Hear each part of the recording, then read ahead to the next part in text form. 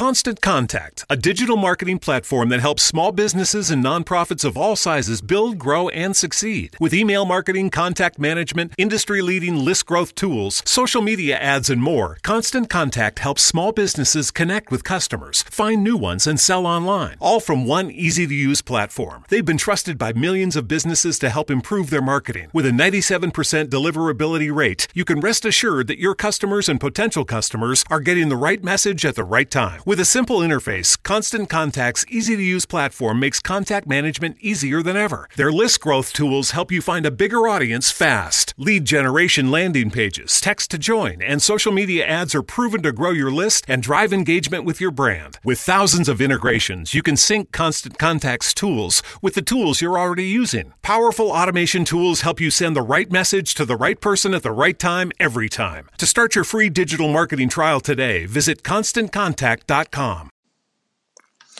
Hi everyone, welcome to episode 31 of Get Out of Rap. Today I'm talking to Trevor Butterworth, who I'm sure is very well known to you.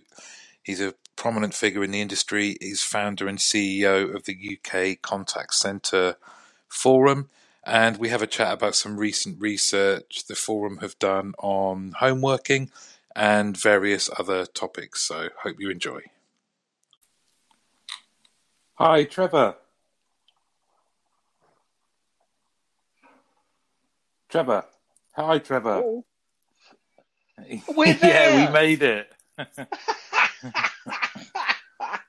Can't believe it. I'm Hello, good, thanks. We finally got everything to work.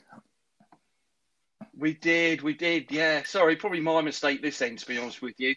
I'm so IT illiterate, it is unbelievable. And you wouldn't believe it, for about 9 years, I used to be a computer operator many, many years ago, running big ICL mainframes in those days, and can't even work my phone now. Well, we're all being challenged at the moment with technology, aren't we? So, oh, tell me about it. Yeah, but how are you? Are you okay? Good, thanks. Thanks for your patience as well. It's trying to juggle doing this with normal work. It's there's a lot going on, but all good. I'm really pleased we've got the opportunity to do this.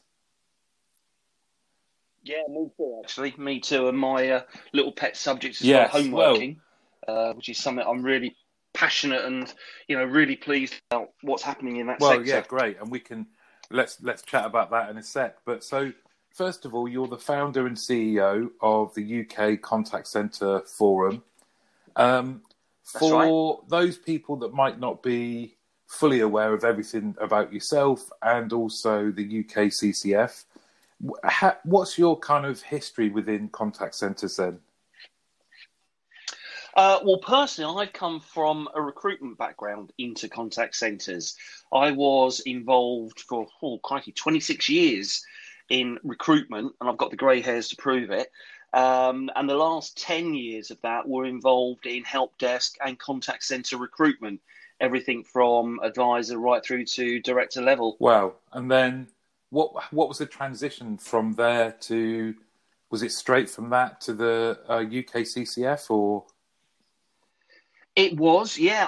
After 26 years, I got a little bit bored, fed up with recruitment and wanted a new challenge. And I'd been to a few user group sessions and really enjoyed them with other regions, and thought, well, look, this would be a great idea. My wife said, well, why don't you go for it? So we set up the user group. We just did one region to start with, which was the Southeast. A year later, we expanded into London.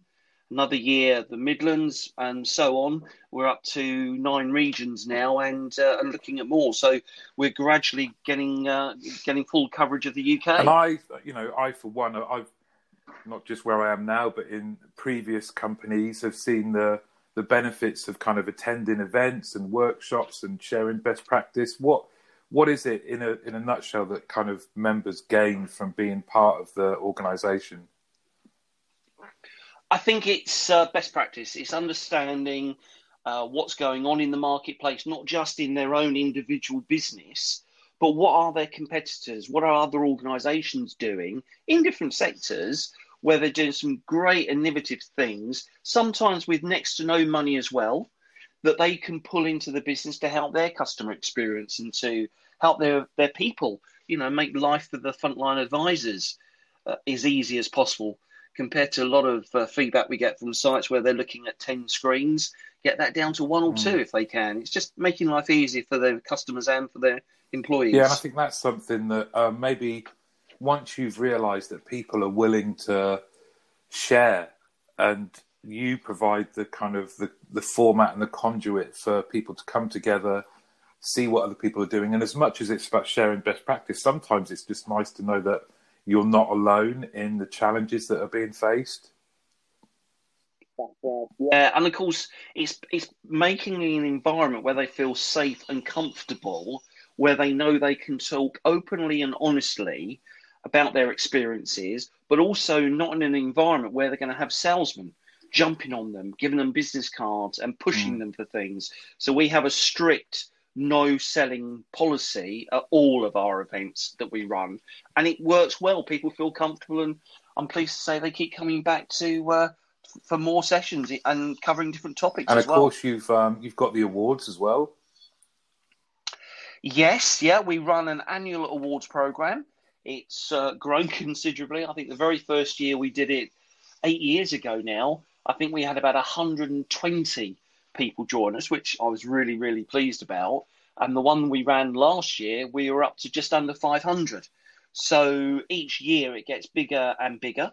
I'm pleased to say we have our regulars come back year for what they've achieved during that year. But each year we're getting new organisations getting involved, and once again seem to enjoy the process, and they definitely enjoy the meal at the evenings on the party atmosphere. Definitely. Well, I still have proudly displayed in my office. I was lucky enough to win. It must have been the first year then. It was 2012. I won Contact Centre Manager of the Year. So, yeah, I'm That's correct, not just because of that, but I'm a big fan of that process and what you guys do. Yeah, you were our first manager of the year to win. So you've got that accolade. The standard's gone up since then. Well, funny you should mention that. You've got to start somewhere. No, of course not. Exactly. So we were talking about doing this podcast, and to hear from you. But one of the reasons was, especially at the moment, you guys have been doing quite an extensive survey into an area that I know a lot of people are having to experience for the first time and are certainly interested in, and that's homeworking. Can you tell us a bit about that? Yes, we've done 2 sets of research now. We did our first one in 2016, and then we've just updated that this year with our latest research. For us, homeworking has always been an important part of the user group. For the last 6-7 years, we've been running what we call homeworking special interest groups, pulling together organisations that have a homeworking strategy in place. So people like the Enterprise Rent-A-Cars, Carnival UK, people like that, the AA, for example, and organisations that are thinking about it but haven't a clue where to start. And I've got so many questions to ask because it's such a new area for them, and bringing them together and allowing them to talk and ask those questions. So we always make time for people to ask the questions of the more experienced operators in the room. How do you do this? How do you do that? Would you do this again? Oh, no, definitely wouldn't do that. This is the right way forward. And we always try and bring a case study. So one of the sessions we ran was with the AA in their Birmingham contact centre in Albury. And they talked in great detail about their journey, because they've been doing homeworking now for over 21 years. So they're well experienced at it. But they still have a mixture of an actual physical contact centre as well as a homeworking strategy. Because obviously in their business, they need to keep going regardless of the weather. Yeah. And it's when the weather gets really bad, their call volumes go through the roof. So they've got to provide that support. So from the research, when was the most recent one conducted? Literally, we did it at the beginning of this year, and we produced the final report, which is available for everybody, 3 weeks ago. So it really is still hot off the press, and we're starting to email people the report so they can have a look at it for And themselves. for people listening, how would they be able to access that? Various ways. If you go onto the UK CCF website, you'll see a research section. Click on there and input your details, and we'll send you the report within 24 hours. Or they can contact me direct, and I'll make sure that I'll send them the report. But it is available for everybody in the industry, whether you have a home working strategy or not. And what were the kind of key standouts for you? Was there anything that maybe surprised you, or was there what have you seen from that research? Well, I think lots of things, especially around the age group. We found that 75% of home agents are aged 35 or older, and 61% have over 10 years' experience in customer contact centre roles. So they're able to tap into a new labour market, and they can obviously tap into a market anywhere in the country. So obviously, if you are based, as in one of our members is based in Hampshire, they've got contact centre advisors working in Scotland. They've actually got people that they've recruited virtually, they train virtually, and they've never met. But yet their performance is excellent. And that's great, isn't it? I mean, you think about that level of experience, and also, I guess, for that demographic, life skills lend themselves to empathy, don't they? That's right. And it's that work-life balance as well. The fact that they, in some cases, can pick and choose what hours they want to work. So if they want to do something in the morning, like take the children to school, they can do so, come back 9:30, log on. They're working till 3:30, pick the children up, back, log on again. So it gives that work-life balance. So they're there constantly.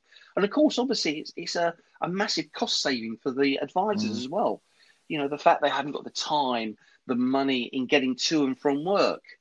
So there's so many advantages to it. Do you find that with that flexibility, how have people responded, or what do you see as people or companies being able to still give that level of flexibility, but manage from a kind of resource planning point of view? What are the challenges there? Well, it depends. I mean, obviously, certain companies operate in different ways. So, for example, we've got some of our members where they actually set the times that people are working. So they find out from them what hours are available, and they will give them a rota for that month, so you know what hours you're working. There's other organisations that say, look, here's the hours we need covering. It's there. First come, first serve. What hours would you like to work? So it does give people the flexibility to work the hours that really do suit their work-life balance. And that's interesting, isn't it? So I imagine with the companies you've got as members, you've got some, like you say, that have been doing it for over 20 years, have got all the learnings. For those that, I guess, and this is so relevant now, have had to either scramble to get home working in place because of lockdown, or those that are thinking, we've got some, but we need to expand it, and maybe where this goes is the hybrid model.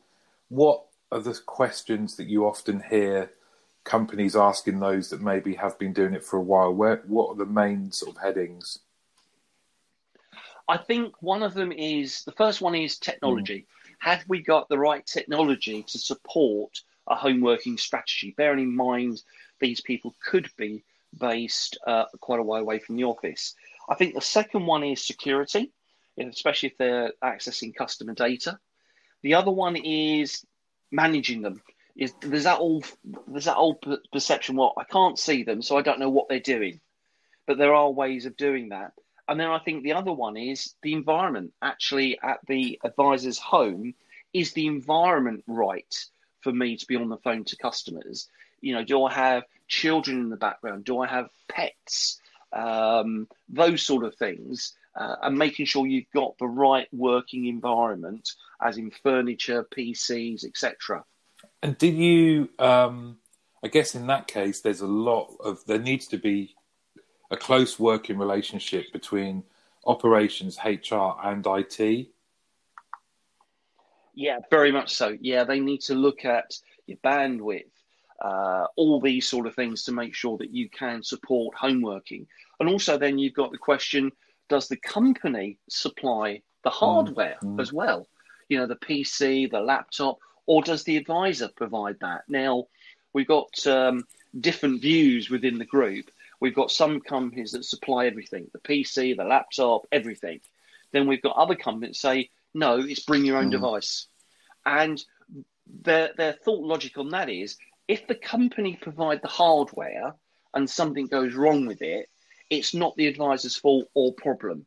They will then sit there thinking, well, look, I'm going to get paid. It's not my fault. It's a company computer. They'll get someone else to fix it. At the moment, that's it. However, if you have your own device and it falls over, it's then your responsibility to get that piece of kit fixed and up and running till you get back to work. So then the emphasis is on you to get that device fixed. And where do you stand on kind of some of the changes that you've seen from the first bit of research to the second? Has there been anything that surprised you? Yeah, I think in the uptake of contact centres, the fact in implementing a home working strategy, there are more and more organisations before the lockdown who were looking at it and were starting to run pilot projects to see how this works. You know, getting 5 people working from home and then to see how it works. Now, obviously, with the pandemic, it forced a lot of companies, pretty much all of them, to implement overnight a home working strategy. And that in some cases meant them allowing the advisors back in site to literally pick up their PC, their keyboard, their mouse and server, take it out the building and set it up and run it from home. So these contact centres now just have empty desks and their advisors are working from home. Others went out and purchased laptops for them so they could be connected into the system and start running. But the initial uptake has been phenomenal. The amount of companies before the pandemic that were looking at it has increased dramatically. And with your own experience, the kind of the corporate experience that you have at the UKCCF and what your members are saying, where do you think how will this affect our industry long term? Where do you think we're going with this? Well, I definitely think, I genuinely believe this, that there are going to be so many companies implementing a home working strategy. We've already been talking to a number of our members who didn't have a home working strategy, were so anti-home working, it was unbelievable. They've been forced into it, and the amount of positive feedback I'm getting from people saying, oh, people love it, our productivity's up, our employee engagement's up, our customers are happy, we're getting more attendance, everything. Sickness is down. It's so positive. So we're going to see a lot of the organisations now adopting this because we obviously never know when this type of situation may happen again.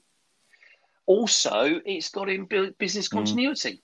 So even if you're denied access to your building for whatever reason, it could be nothing to do with you, you can very quickly switch over to home working to support your customers. I think for all of us, this is probably, other than snow, when there's been heavy kind of snowfall that has prevented people coming in, it's probably the first time, certainly I can remember, where a disaster recovery or business continuity plan, other than just being a theoretical process policy document, has actually become real. Yeah, exactly. It's been a big wake-up call for a lot of companies in how they can run their businesses. The fact that they've got, in some cases, some quite big office complexes, and they just don't need them now. They don't need to have that much office space when they can actually have not just the contact centre, but other parts of the business working from home, and people thoroughly enjoyed it. I honestly believe going forward, there will be employees who will look for organisations that offer a home working strategy, and they will want to work for those companies because we've been in lockdown so long now. People have got so used to working from home and enjoying that balance that they're going to want to carry that on. It's not going to be the same for everybody. There are people out there who are itching to get back into the contact centre, itching to get back into their little groups and, have some fun. But it's not going to be for everybody. Do you think or are your members talking do you get any sense of whether whether you're an advisor or support or manager or a customer, we're all experiencing the same thing together. Do you get any sense on whether this has had any impact on the level of service between our industry and the customers we serve? Yes, we've been getting really good positive feedback from a lot of our members and non-members that have implemented home working, saying that the stats are just going through the roof. Customer satisfaction is there, compliments are coming in, people are feeling more relaxed when they take the call and dealing with the customer, which makes the customer more relaxed, enjoyable experience for them. So yeah, definitely. That's fascinating, isn't it? Oh, absolutely. But all good for the business. Yeah, definitely. Do you think some of it is because customers appreciate the fact that because some, you trying to access anything, I was moving house at the start of lockdown, and there were a few days when all of the utilities and people like that, their websites were like, look, we're just trying to get things set up, so bear with us. Do you think there's been some of this is, as customers, we're a bit more patient ourselves? I think so. I think because we're in such uncharted waters with everything that's been going on over the last 3-4 months, people are being more accommodating, but they still want answers to questions. You still get customers saying, why have you invoiced me this for my account, or why have you done this? They still want to get answers. But as you say, all sectors have been affected by this. I've been phoning a lot of public sector, and they're just closed. And then when you do get through to someone, they're all working from home. Sometimes you get, I'm really sorry, I am working from home. I don't have access on my system to that piece of information because I'm here. And people accept that. I mean, I don't think that's a big issue. I think people have been more accommodating to the advisors, but they still want their answers. They still want to get answers to their questions. Exactly. We live in this kind of, in our industry, we've been talking about omni-channel, that followed multi-channel, omni-channel world that we're in. But there's still been that kind of 60% still telephony. Do you think this crisis and the implications will have a bearing on the makeup and the mix in our omni-channel environments? Do you think there's still going to be the same level of telephony, or will more move to web chat? Do you get any sense from that from your members? Telephone communication will still be there, and it will still be a big chunk of the contact centre. You've got to look at the demographics. It's how people want to communicate with you. I mean, yeah, if you want to sit here and do a web chat and you're doing other things, that's fine. But at the end of the day, I think people really still like to phone people, talk to people, get the confidence from someone. Yes, Mr. Butterworth, got that account, going to do that for you now. It's done. Yeah. And then walk away. When you key it in, it's oh well, we never got that message. You've got a point of reference. So what is the advisor's name? You've got it. You can say, well, I spoke to Joe Smith.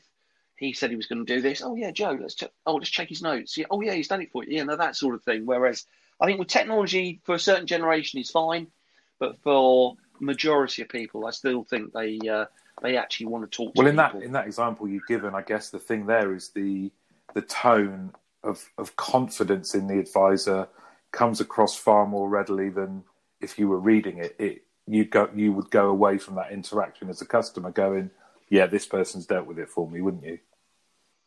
Yeah, exactly. And of course, you've also got the opportunity to cross-selling, upselling when you're talking to someone. You can put something up on a screen. Oh, would you like to do that? No, I don't do that. I'm off. But when you're talking to someone, you've got their attention. Then there is a different conversation to be had.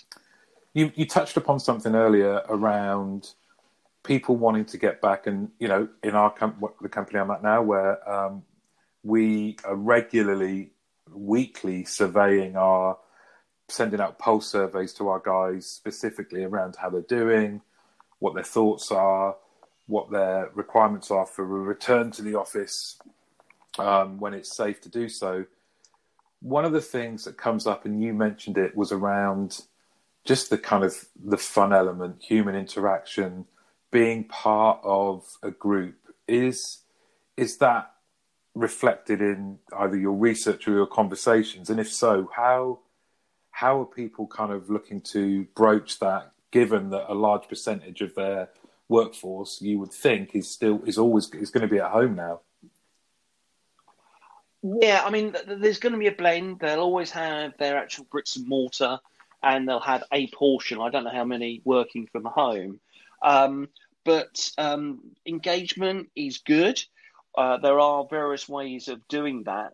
One of the companies we, as our members, on their screen have three faces, and they have a green, which is very happy, big smiling face, a yellow, which is like a straight line for the face, and then red, and it going in like in the U shape, their mouth.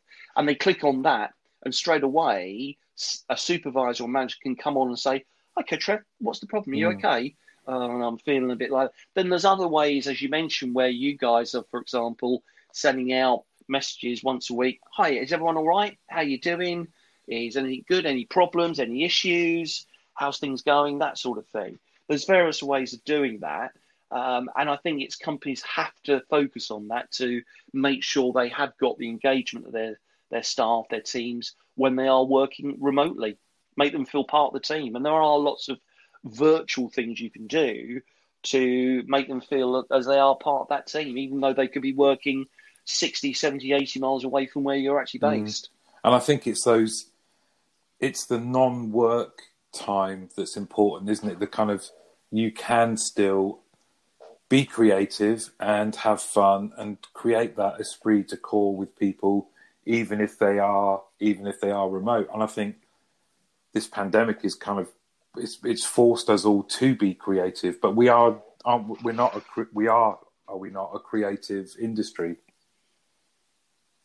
Oh, absolutely. Yeah, definitely. And there are various ways of doing it. I mean, at our networking events, people run monthly quizzes, get everybody on the line outside. They actually get pizzas delivered to their homes. So they've got all their advisors. Right. They get a pizza delivered, ice cream, things like that. And then at 6:30, 7 o'clock, they'll get on the phone for a half hour, have a quiz, and just bring everyone together on Zoom or anything like that, just to get that spirit going and for everyone to be part of the team, even though they're working and they're all in different parts of the country. And you mentioned the research. How many questions were in it? Could you just give us some of the details around that?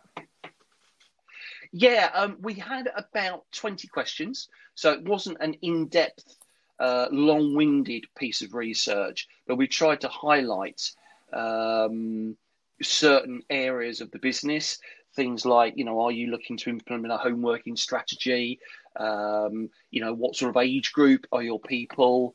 And various other things that would be of relevance for the research. Things like technology, things like that.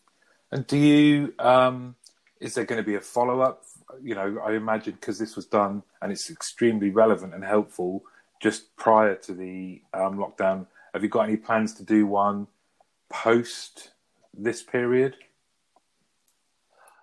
You mean more research? Yeah. Or no? This research, as I say, was only completed Q1 of this year.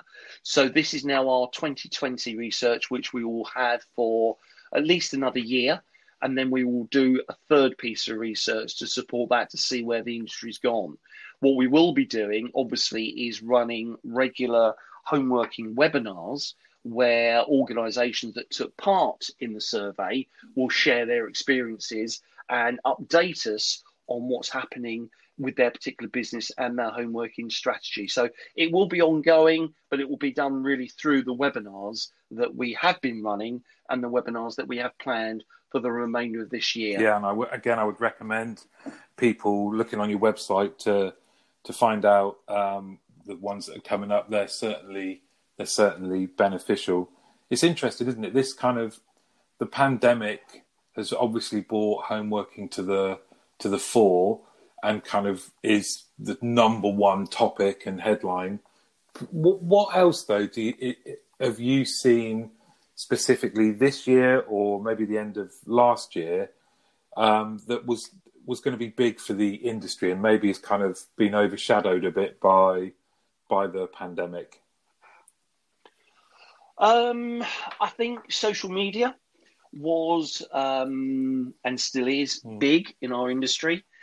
Lots of companies have been expanding their social media teams to support their activities. Customer experience, clearly, making that journey. Self-service, people have been looking at that, but I don't know. People don't really want to do self-service to a certain extent. As I said earlier, they want to actually talk to a human being. Obviously, the other big one that's coming through is AI. On that basis, I mean, some of that is good, but isn't perfect yet. There will be some major developments in that, I think, over the next year or so. But once again, some people will be happy dealing with that. Others will still want that live interaction to deal with an actual human. Exactly. And those 4 big topics you mentioned there, social media, customer experience, self-service and AI, I guess you're in the lucky position that you can see people that are already up and running or have been doing it a while and are good, others that are thinking about it. With social media, for example, do you still find companies they approach it tentatively with caution because things can there's not much control? You think, or I'm saying that I'm not sure if this is even true, but you hear that companies are nervous because things can very quickly escalate. The whole point of social media is everyone has a voice and sometimes something can go viral and you very quickly lose control. It's quite a high risk area. Is what I'm saying true? It is to a certain extent. I mean, social media can either work for you or against you. If you're really proactive and good, you get the message out on social media to start with, then that deflects a lot of issues there.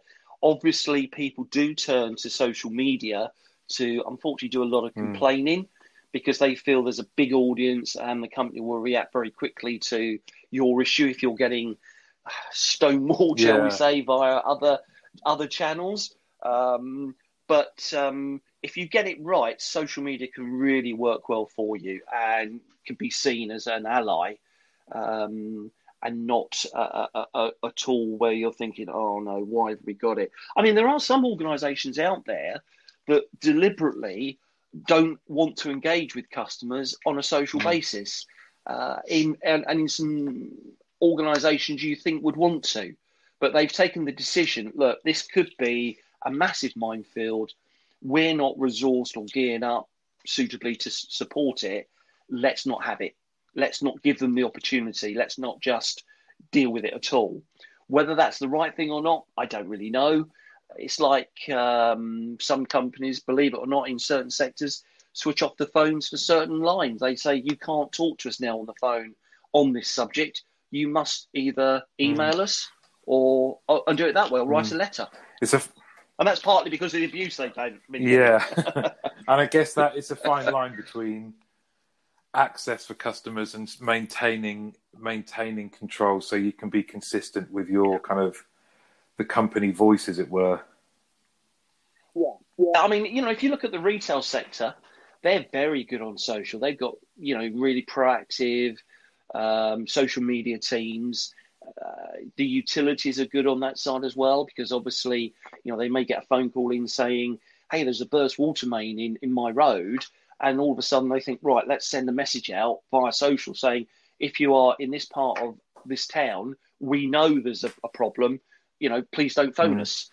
So it does do call deflection or on some respects. But that's the way of using it correctly. It's when you post something and you don't reply to people correctly, then all of a sudden you've got other people coming in, getting involved that had nothing to do with it, saying, oh, is that any way to talk to a customer? Or is that any way to deal with a customer? Things like that, which can have damage on your brand. Yeah, definitely. Thinking about the UK CCF and the rest of the year, what's coming up that you'd want to share, or what's coming up that you're particularly excited about? Well, I mean, if we were in normal times, I'd be really excited about our conference, our awards program, the networking events. But obviously, at the moment, we can't put any of those on. So what we're now doing is we've migrated all of those networking events into webinars. And what we have been doing is running approximately one webinar a week. So the guest speakers we would have invited in to a networking event, we're now turning into webinars and inviting everybody to join us on that basis and then sending the recordings through to them. We are looking at doing a virtual conference this year. We have taken the decision not to run the awards for obvious reasons, but we're hoping to be back with those next year, bigger and better. So that for us at the moment is what we can offer. It's a bit of a challenging time.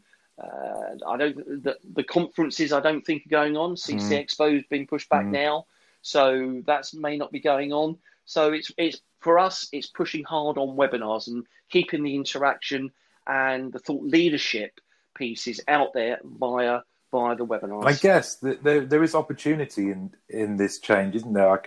I can envisage a virtual conference. You could probably get, if I was thinking as an attendee, I would probably put more thought into the preparation as to where and who I wanted to listen to, and therefore probably be more engaged rather than turning up, wandering around, seeing where best to go. How far along are you with your plans for the virtual conference? Well, we have an organisation that we're talking to at the moment. I'm hoping to have everything wrapped up next week. Where we may be able to do that in October, November time. Great. We've already got about 6 keynote speakers lined up that have said they're interested in doing a 30-minute piece. That's covering social media, obviously home working, web chat, customer experience, complaints handling. So we've got some speakers already lined up, and we're just making sure that we've got the technology to support us, because we will be marketing this to the whole of the UK marketplace, contact centre marketplace, and hopefully going to get a good number of delegates booked in to either be there live to listen to it or to receive the recordings afterwards. Yeah, that sounds great. And we do want to make sure we get the right speakers where they're going to deliver thought leadership and not a sales pitch. Yeah, and I know that's always been a kind of key part of what you do, and I think people appreciate it. If you don't want to have to kind of go through that bit thinking, right, I'm either going to be sold to at the start or the end. You're there to kind of collaborate with people and progress and learn, aren't you? Absolutely. And it's not a nice experience. I had it myself when I used to go to these events as a delegate, and it was horrible. And the funny thing was I wasn't even in a position to buy anything, but yet they still kept phoning and emailing me and sending me letters through and everything. So I just like the attention. Yeah. And it would be remiss of me not to ask you, maybe, the end of this podcast now, as we're approaching the end, to ask you about you personally, Trevor, and the kind of lessons that you've learned and you'd want to share with people as to, you're CEO of a large organisation and have been in the industry a long time. From a kind of mentoring or lessons learned, what are some of the things you would want to share with people? I know I've put you on the spot a bit there, but... Yes. Well, I think... Do you mean in what's going on in the marketplace, what people should look out for? Yeah, that, of course. And also just you personally, I think people would look at you and say, you are successful. What do you put that down to? How have you conducted yourself, and what would you want to share with someone to say, here's the benefit of my experience? I think from that point of view, it's just being honest with people and listening to what the audience wants, not what the suppliers want, and then putting on events that they feel comfortable at, where they, as I said earlier, they can come along, sit next to their colleagues from same company, from other companies, share their experiences and talk openly and honestly, and not be sold to. I think that's one of the things I've learned from the business, is to put on events that are, you don't put any sales pitches in. also to remain impartial. As an organisation, we deal with all different companies within the contact centre industry and suppliers, and they're all trying to say, well, would you promote us? Would you promote me? Would you promote? No, I can't. That's not what we're about. We're impartial. We're not a technology provider or a company. It's the customer's decision. What we can do is put you in front of these organisations so you can explain to them what's going on in the industry. It's not our decision. So it's the impartiality of the user group and operating a level playing field, the same rules to one company to another, and just being honest with people and saying, look, if you want to come in and start selling, we're not the right company for you. And I think I know for personal experience, we benefited from that ethos. So thanks very much for that. What you mentioned there about the kind of the industry as well. What is it that you love about it that's kept you in it for so long? The people. There are some lovely characters in this industry. It's a very people business because obviously, it's a business where you're talking to people predominantly. There's some real characters out there and some real genuine people as well, which is what I like, and very loyal, which is great. So I think it's definitely got to be the people that that attracts me into this sector, very much so. Well, Trevor, I would put you as one of them. So thank you very much. Thanks for coming on and sharing details about the research. And I'm sure people listening, if they haven't already, will be on the website to look for webinars. And I'm looking forward to the conference for sure. So Trevor Butterworth, CEO and founder of the UK Contact Centre Forum, thank you very much. Thank you. See you. Take care, mate. Bye. See you soon. Thanks. Bye-bye. Bye. That was Trevor Butterworth, founder and CEO of the UK Contact Centre Forum. Hope you enjoyed it. If you haven't already, please do subscribe on whatever platform you're listening to. Coming up next week is Marianne Rutz. It's going to be a fascinating conversation. So thank you again for listening. Please do get in touch if you want to come on or you want to suggest topics or anything really. So thanks very much, everyone, and stay safe. Yay! Finding the right person for the job isn't easy. Just ask someone who hired a lounge singer to be their office receptionist. Hello, this is Mickey Marquis, and you've reached the office of Doug & Associates. Thank you very much. Catch me Tuesday nights at the Hotel Johnson. Hello? But if you've got an insurance question, you can always count on your local Geico agent. They can bundle your policies, which could save you hundreds. Doug & Associates, this is Mickey Marquis. Hello? For expert help with all your insurance needs, visit geico.com/local today.